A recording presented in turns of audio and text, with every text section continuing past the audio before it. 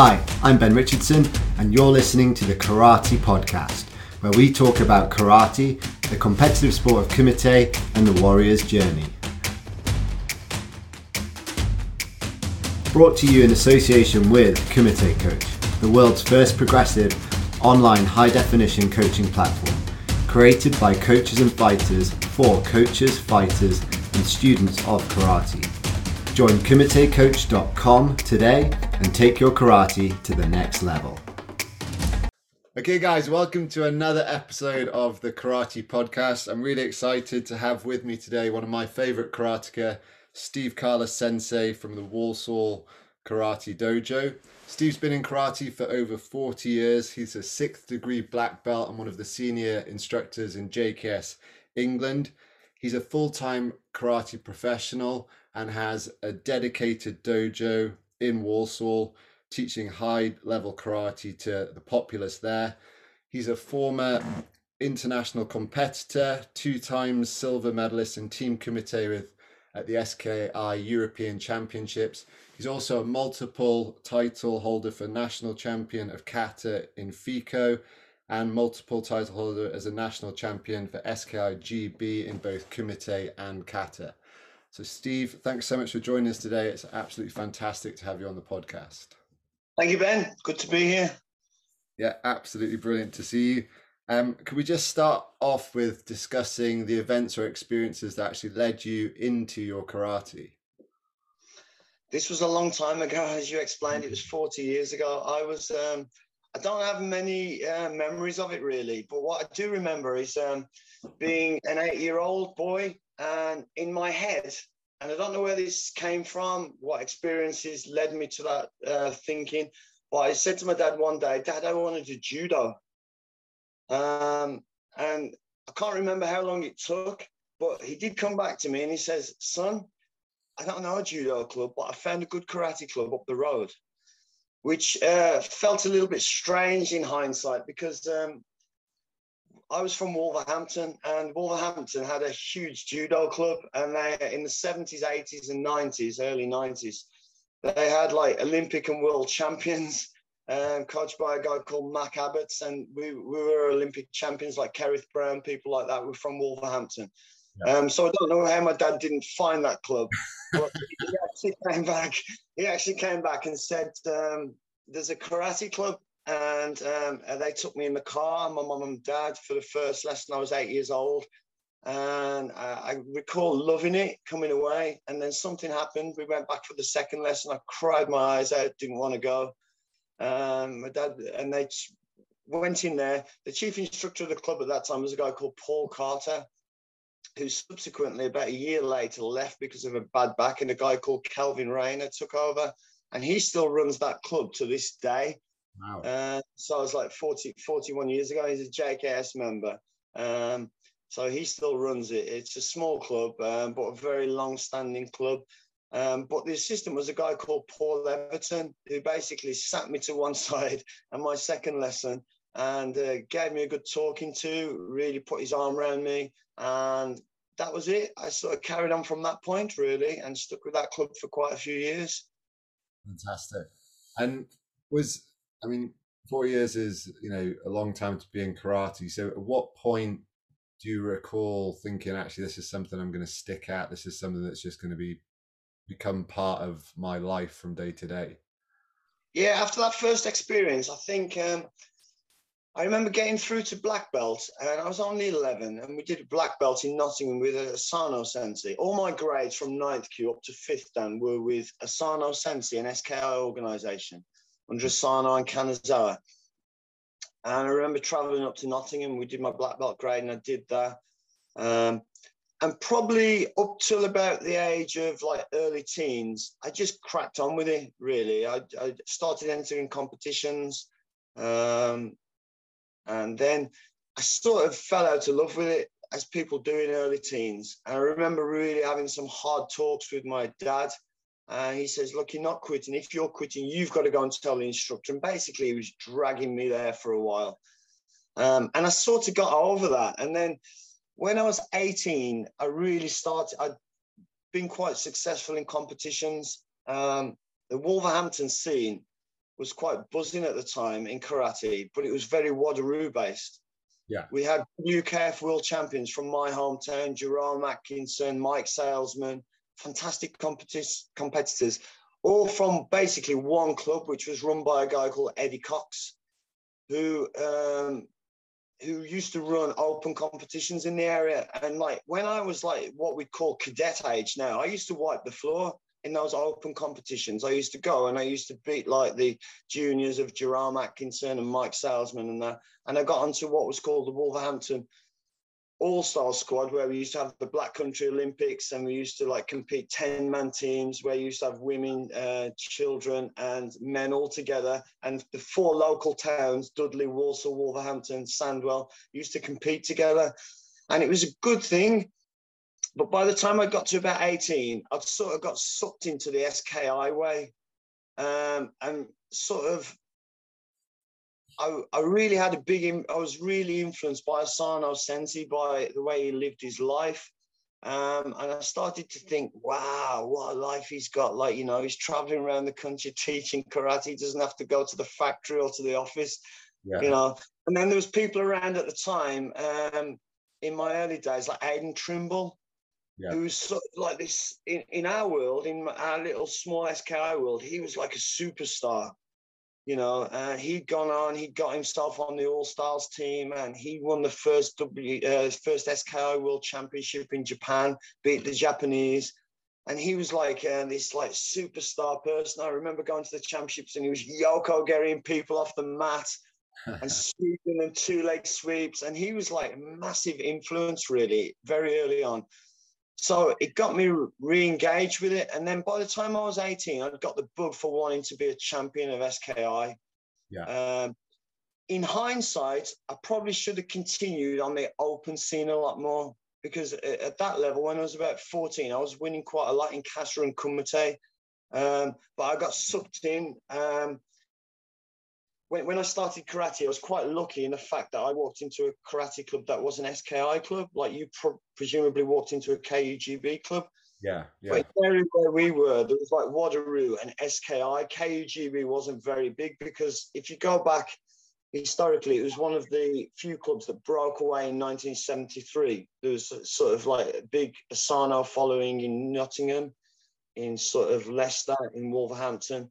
And I just walked into that club, and so I got sucked into the SKI way of life, really, rather than the KUGB way of life. And that's all we knew. I know you were young, and that's it.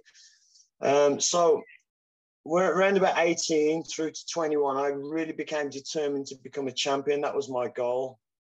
But I was very much set on becoming like Aidan Trimble in SKI. In terms of going full time, I never really thought about it at that stage. That came much later. The only person who I really knew was full time was Asano Sensei. I knew of these other guys in other parts of the country, but basically, we believed and was brought up to believe that he's the full-time instructor. We support that. We've got a club in a social club, and we're volunteers. And it was a social club mentality to karate that I grew up with, really. But I started to see past that later in my career, and I started my own club in 2006. I was 24 at the time, because I started to realise that things could be done a bit differently, a bit more professionally. I'd started my career at the same time, and I'd started to get a lot of ideas about managing things and leadership. And I think things could be done a little bit differently. And I started to realise that we could grow this thing and have better quality as a result. And I used to teach my own club, and then I started teaching at a kickboxing club, which was run by a lady whose real passion was Shotokan karate. Oh, really? So she used to like us going there, but she rented out the space to a club that's still going, that's sort of branched more into Brazilian jiu-jitsu these days. And that was in Walsall. So she used to like me to go down there, and I think really she was saying, I'd like to get you in because my passion is Shotokan karate, but we only used to take the room once a weekend. And this guy had just joined a company called EFC, Educational Funding Company. And he was saying, like, basically, I'm going to go professional, I'm going to do this. And I picked up this leaflet off the side and I started reading. And I was looking at the finances with the EFC and thought, you can do it. You can do it. And that was like a ka-ching moment for me. When I read that, I think these schools are turning over. I could make a salary on that. You know, so I actually joined them in 2000. And then from then, really, it was about 2000, I thought, I'm going to make this work financially for me. But it was a hard job for me compared to a lot of people because I had a good career. When I finally left to become a full-time instructor over 10 years ago, I was on the board of directors of Goodyear Great Britain. So that was like I had medical care, I had company car, I had a bonus scheme, and I gave it all up because ultimately that wasn't what I wanted to do. I wanted to do something I had a passion for. So that was sort of the journey, really, in terms of going through what I always wanted to do, and it's been successful since. Successful. That's incredible. So, do you feel that karate, the mentality, and the insight karate's given you, do you think that helped you make that decision? Because a lot of people in life aim for the high salary, the benefits, the security, as it were, of a high paying job, and you're at this point where you've got those things, but you realize that's not my passion. I want to be brave and take that step into that world. Do you think karate gave you that confidence, or do you think you've always had it?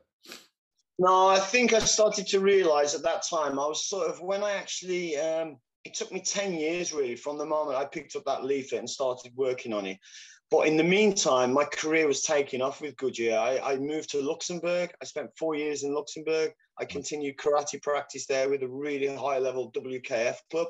It wasn't very Shotokan, very traditional, but I learned a lot there. They had European champions, and I was asked to teach there. I trained there. I started getting involved with some of the WKF people from France, like Michael Milan, and also like the more traditional people like Sensei Cassie's organization.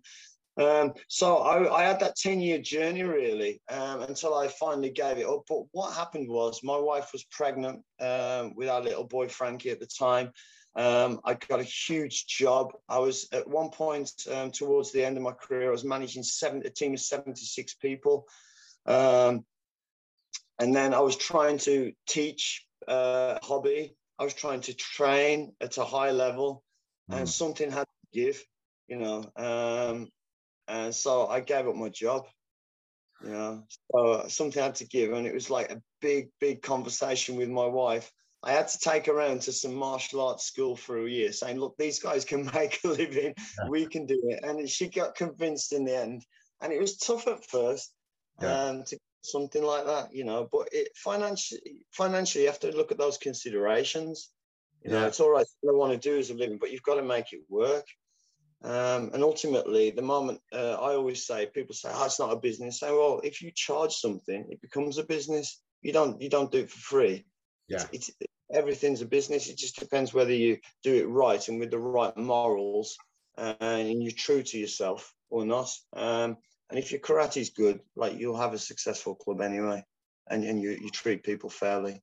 Yeah, there's a lot of people out there who are now martial arts professionals, but there's only a handful really that run a full-time dedicated dojo like yourself, and you've got a fantastic dojo in Walsall.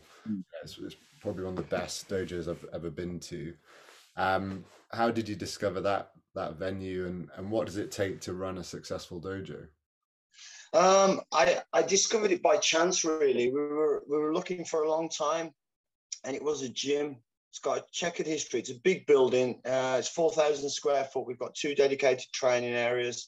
But it was a gym from 1992 till we picked up this particular building in 2013. And I got to know the lady who ran it. She ran it with her husband. And basically it was a bit dilapidated. And when they picked up the gym, there was very little competition in the area, but there was lack of pure gyms, there was lack of fitness first. But over the years, that became a bit saturated, that gym market. And as a small independent, I think they was starting to struggle, and you could see it when you walked in the building. So by chance, she said, look, I want to get out of this. And I said, whoa, speak to me. So I just started speaking to the lady who ran the gym, and then we took it from there, and we got in touch with the landlord and took over the lease, and they're rather happy with what we've got. And they said we can have it for 20 to 30 years if we wish. Great. So we've done a lot of work on it, convert it into a dojo. It's hard work. It's an old building, but I've got some great people around me. Having a big club, you've got lots and lots of people to call upon with lots of skills. But on the flip side, it's hard work. It's hard work. Yeah, sure. Okay, so let's step back a little bit. So you've been in SKI initially as a karateka, and you said up to 5th dan, Asano Sensei was grading you. Was he the only influence you had in terms of driving you forward? You mentioned Aidan Trimble as well in the competitive side. What are the major influences or impacts people have had on you through your martial arts career? Those were the very early ones, really. There's lots of people who I take from SKI who too many to know it, really. And I used to be very inspired by the KUGB as well, to be honest. I remember watching the old VHS videos of like the katas and watching them, and then the old watching the old 1987 JKS championships with Kagarin doing Sochin, and then I used to enjoy that. And then on the Kumite side, I used to have the old videos with Tiki Donovan and Pat McKay and Jerome Atkinson, watching those and just being inspired by them, really. But I've got other influences over the years. When I was younger, I sort of got involved with quite a few martial arts, but it was only really, I liked the idea of Shotokan. I like the structure of it. I like the conservative nature of the organization behind it and the training. Over the years, I went to many, many seminars through my career, and I always remember somebody saying, I like to be liberal in a conservative environment. And I think that's a bit me. So Shotokan is very, very conservative in many ways. But I like to play around within that, but not really change it too much. There's people I've come across. There's a guy from Wolverhampton who, I don't know whether you've ever heard of him. I used to train to improve my karate and kickboxing and Thai boxing for a while. And there used to be like this famous gym in Wolverhampton, and it was in a proper rough area. And eventually these Thai boxers had to move out because it was a bit rough for their existence. And I used to go down there, and it was the freestylers in Heathtown, and then it became Trojan Thai, and they had Dave Atkinson and Kirkwood Walker and Eval Denton. Yeah, and these guys. But one guy who really influenced me, we had him down to teach our clubs a couple of times, was Dave Atkinson. It was John Atkinson's brother. John Atkinson was famous, and Kirkwood Walker went on to become a star in Japan in K1. Right. But Dave went on to study quite deeply with Carly. Yeah, he was. But I was never interested in going that route at all. It just does. I know it's a big love of yours, Ben, but I just don't get weapons as in training. I know I should. I know it's probably a good thing, but it's probably like you in football. I just don't get it, and it doesn't interest me. My weapons training is run away. That's a good. But I've got inspiration from other places as I've gone through life as well. Like people inspire me. Like in terms of my career, I did a lot of studies, management courses with like people like Jack Welch, the famous CEO of General Electric, who basically used to say, if you can't be first or second in an industry, get out. That's sort of like, if I'm not, and that was me really. When we left SKI, I had my own federation for a while we looked around, and that lasted 4 years while I decided to go to JKS. And I looked around everywhere because it wasn't like I wanted to jump out of the frying pan into the fire. I wanted to make it. And we ended up like a few people following us, and we ended up with like a group of about 7 clubs scattered around the country. And I ran that for about 4 years before we joined JKS. But I thought, I can never be number 1 or 2 organisation in the world. But what I can do is build the best grassroots club that's ever been.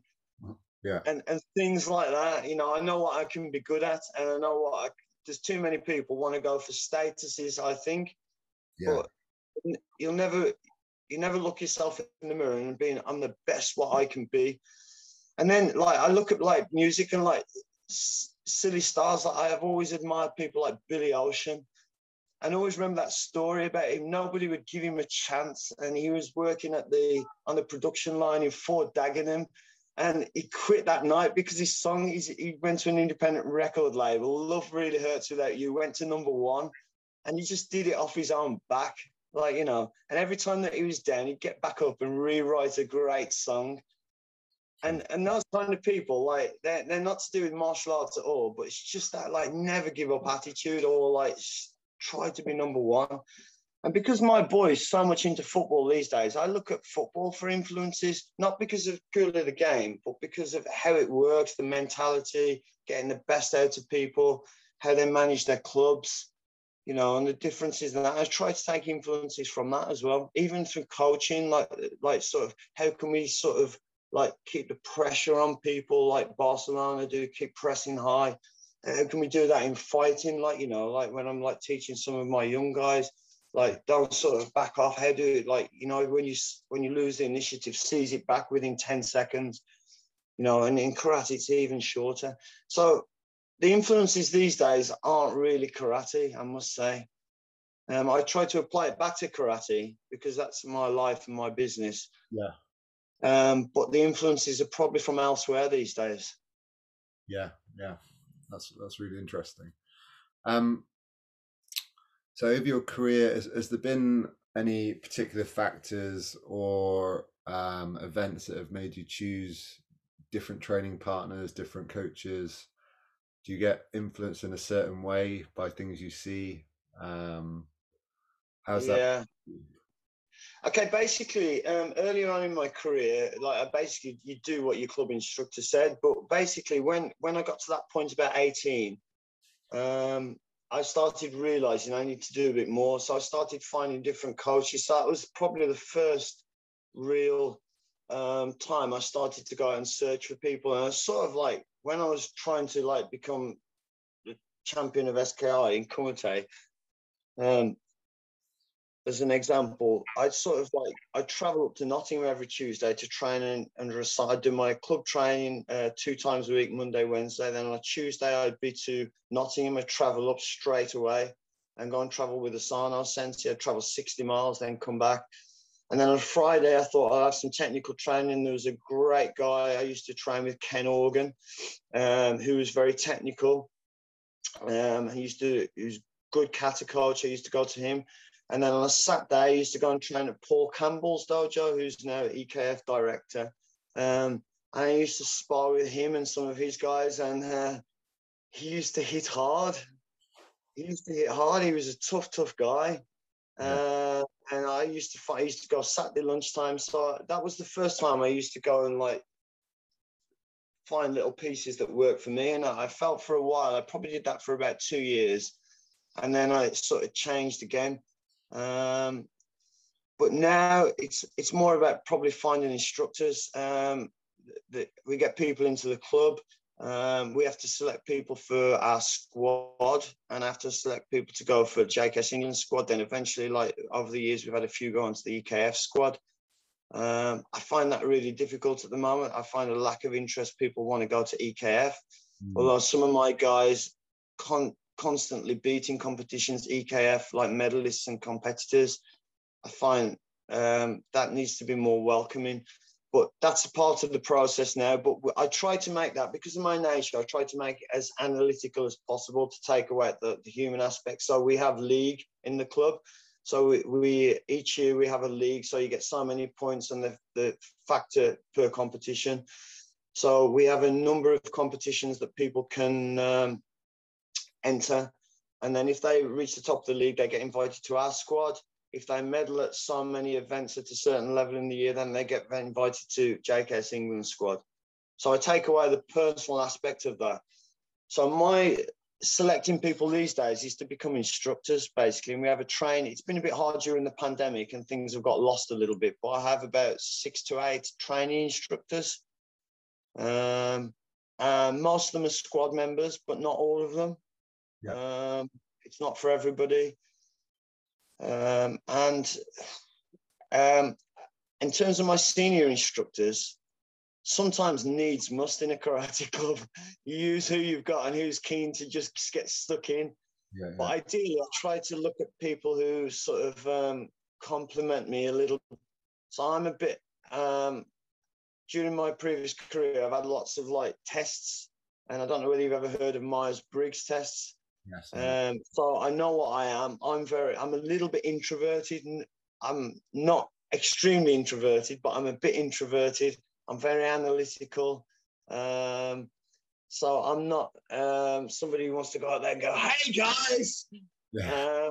So I'm always looking for people who can like complement that, who's sort of the go-getters. Yeah. My comfort zone is sitting here on this computer analyzing numbers. It takes me a lot to go out that door and go on in front of people. I'm comfortable when I get there. I'm comfortable, Yeah. and I can do it. And hopefully, like I can do it quite well these days. But the dojo runs well because I'm probably a very organized and analytical person, rather than being I don't know, a very upfront person. Yeah. Yeah. Sure. So like I'd like to, my biggest challenge at the moment is coming to the stage of life and the career that I'm at is I still got a gear on probably 15 to 16 hours a week, and at 48 the body feels it sometimes.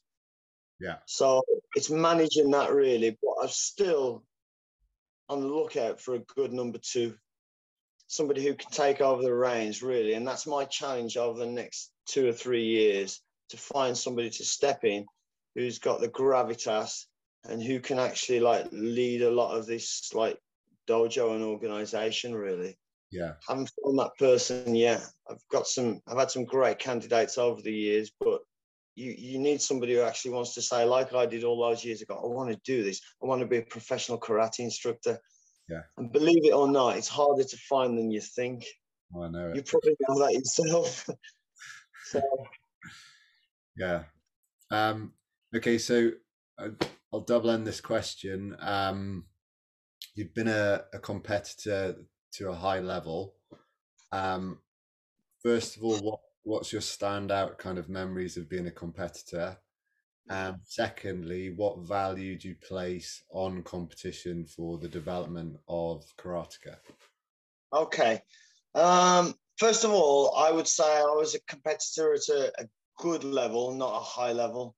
And that was through choices early on, and probably sometimes naive choices. I probably could have got more going, keeping on that open scene, because at like sort of 14, 15, I was competing at a high level, but sometimes you get sucked into your organization. Yeah. And it's not a bad thing. I thoroughly enjoyed it, met some great people, and it's high level karate. But if you look at it's hard to tell in karate. For me, there's only one world champion, and that's the WKF world champion. That's what I truly believe, and I'll hold my hands up to that. And there's one British champion, that's the BKF, and one English champion, that's the EKF. Having said that, like it's probably an analogy of like World Cup versus like club championships. Yeah. I was a good association level fighter, you know, and in terms of football, that means I was probably a great championship fighter. I had a good career at it. You know, I was a good footballer. I was a good karateka. But from the time in karate, probably the first time I won a senior title, I remember it was Nottingham University, where all the SKI championships were held then, and I got all the way to the final. I was young at the time, I think 21 or 22 in 22 I was, early 1995. Fought a great Scottish fighter, and I just recall, I still have memories of it now, the screams of people. I felt as though like I was in like Wembley Arena, but it wasn't really. There was probably about 100 people screaming in the audience. But I just remember that, and that was a great memory. First time I ever won, and filling the cup full of beer at the end, you know, and everybody, and sort of like Asano walking over to me and giving me and smiling, shaking my hand, putting his arm around me, and it was like, you've arrived now. You've become part of his team. Yeah. And that was just like a wonderful feeling. And then probably The second time was a year later, which was the second. There was 2 SKI national championships a year, and I won the second one, which was probably the original one, which was the individual championships, which had some great names on it over the years. And you used to get the big cup, which was engraved that you had to return every year, silver cup. And I beat a guy from Sheffield that time called Mark Jones. And it was Shobu Sambon. So it was Shobu Whip on, then the final was Shobu Sambon. And within about 30 seconds, I'd gone 4-0 up. I was that excited. I was that nervous, but that excited that I just threw the kitchen sink at him. And I came off, and one of the big champions at the time, Pascal Mura, says, "You've lost me a bet there." So that he betted against somebody else that, like, he said Mark's going to win. So I was that chuffed, but it was a bit rough, and like my style wasn't very good in that final. I was basically just threw everything at him. I was like, and he came away a bit black and blue. Yeah. But I was just so excited. I so wanted it after winning the title the year before. I just didn't want anybody to think that it was a backup. And then the last one was probably 2 years later in the Euro Championships, in the SKI European Championships. In those days, it was all one open weight, and there's 200 guys in the individual kumite, and it was like a mega event. And I got to the last 8 and lost on decision, you know, to a guy from Switzerland who went on to win. Yeah. So that was probably, I was so gutted that I'd got so far and yet just missed out. I remember that tournament, I've seen Rafael Aguev, aged about 14, and he was just a tiny guy, and he was jumping up, punching kids who were like, it was just an exciting tournament, yeah. Yeah, that's incredible. I was much older than him at the time, but like every time he fought, everybody's going, "Watch this kid. He's going to be good." You never realise what he'd go on to become. Fantastic. That's great. And so, what do you feel the benefits of competing can bring to a karateka? Putting yourself on the mat. I think there's a lot of karate out there. And karate's always getting slated a lot on videos and that, particularly for bunkai and demonstrations, that you've got a very passive partner. And you know yourself, Ben, you're a wise man. You've got to do that. If you didn't have that, you'd never be able to practice anything. Yeah. You know, there's always a route out to something, and there's always a counter attack. But you've got to have passivity in like working together. Otherwise, nothing would ever get practiced. Yeah. Nobody would ever take a free kick in football if the goalkeeper just stood there. Like you've got to practice things, but it gets challenged a lot. But with karate, your one way of challenging that is getting on the mat, and like obviously the intention's different because the intention is to score a point, but the mentality is the same. You've got yourself on the edge, and it's a way of testing yourself. Really, obviously there's rules involved, which there wouldn't be in a real scenario, and there's techniques involved that would be different to a real scenario. But one thing is you put yourself on the line and you're testing yourself. And one thing I'm always aware of, and I talk about this a lot in my classes, is for me, there's always 3 circles. There's like a comfort zone, then a growth zone, then a panic zone. So what we've always got to do, I believe, as an instructor, is push people out of that comfort zone. And people without competing can get in a karate mindset of staying in their comfort zone. Yeah. The kids and the adults, but mainly it starts at kids' age. If you push them into competition, they get out of that comfort zone into the growth zone.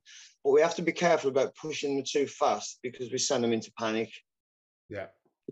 We just got to be careful as an instructor about getting them all the time in that growth zone, and competition's a way of pushing them past their limits. And there's other benefits, the social benefits, you know, like some of my like kids who've gone away to university, you know, some of them like great competitors, they've got friends for the rest of their lives.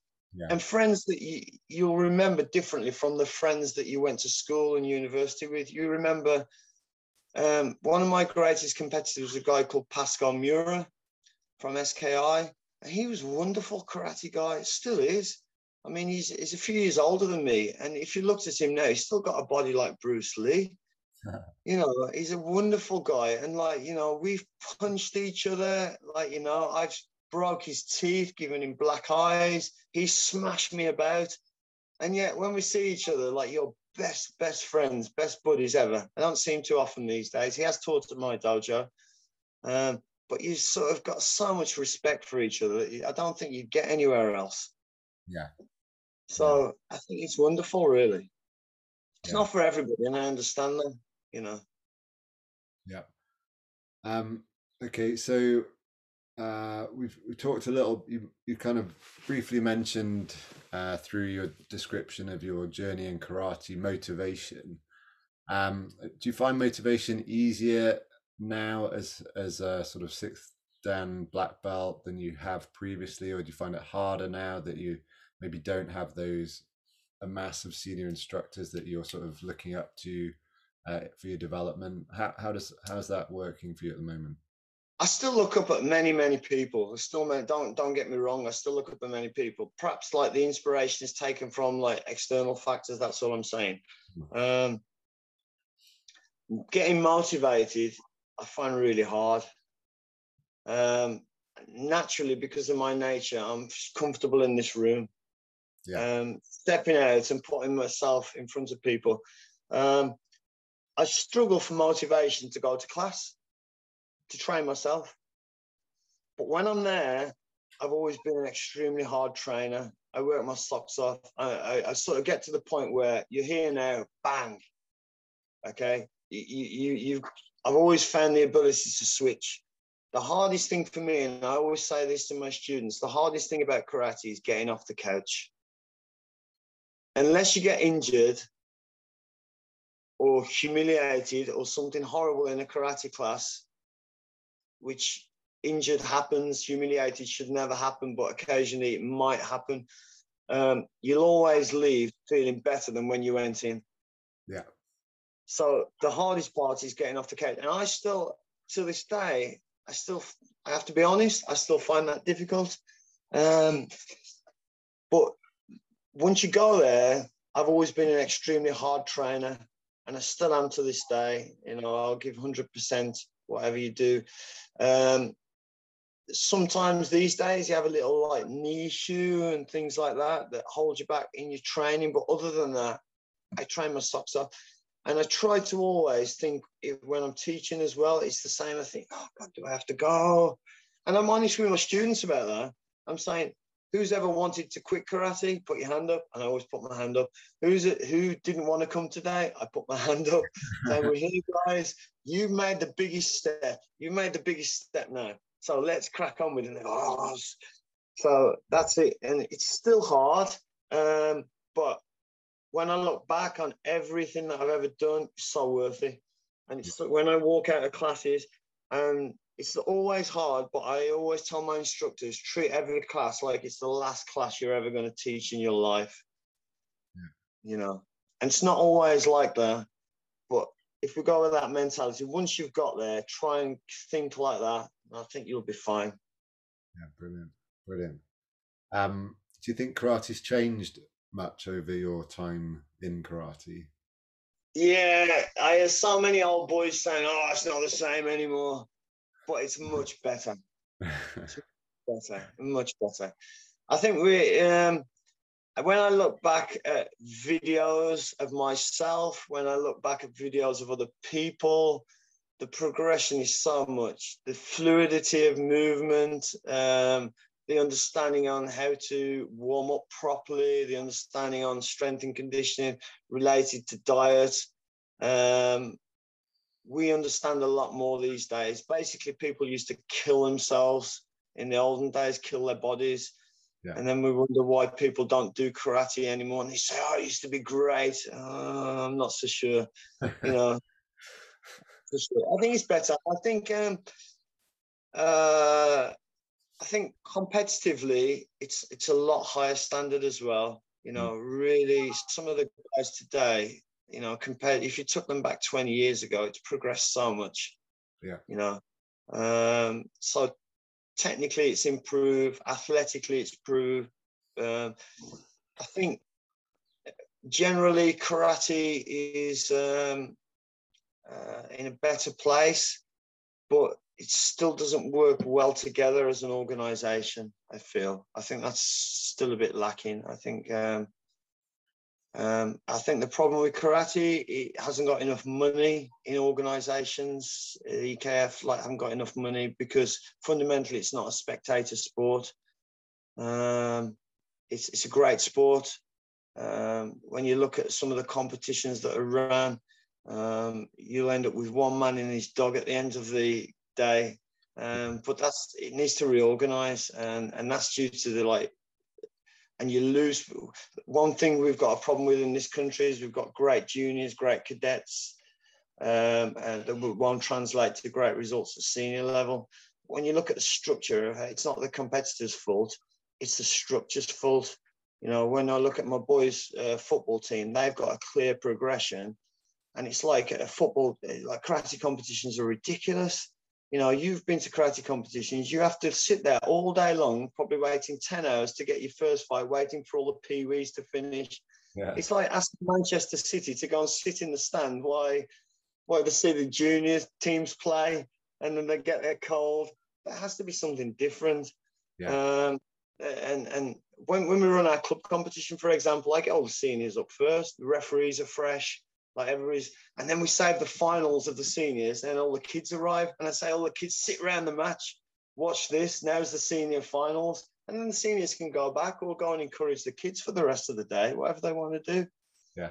And then we get the kids in, and then the sort of junior level kids fight, and then we save their finals, and then the Tigers come in at the end, and they do their tag ball and knee boxing, but they're watching their kids who are 5 years old and going, wow, look at him. And it becomes an exciting day then, and rather than I go to some of these karate competitions, I don't want to go myself anymore, because I know my little boy last time we went to a massive competition. He's sort of 8 years old. It's before pandemic, and he did his kata, got a bronze medal, and then 6 hours later he's saying, Dad, when am I going to fight?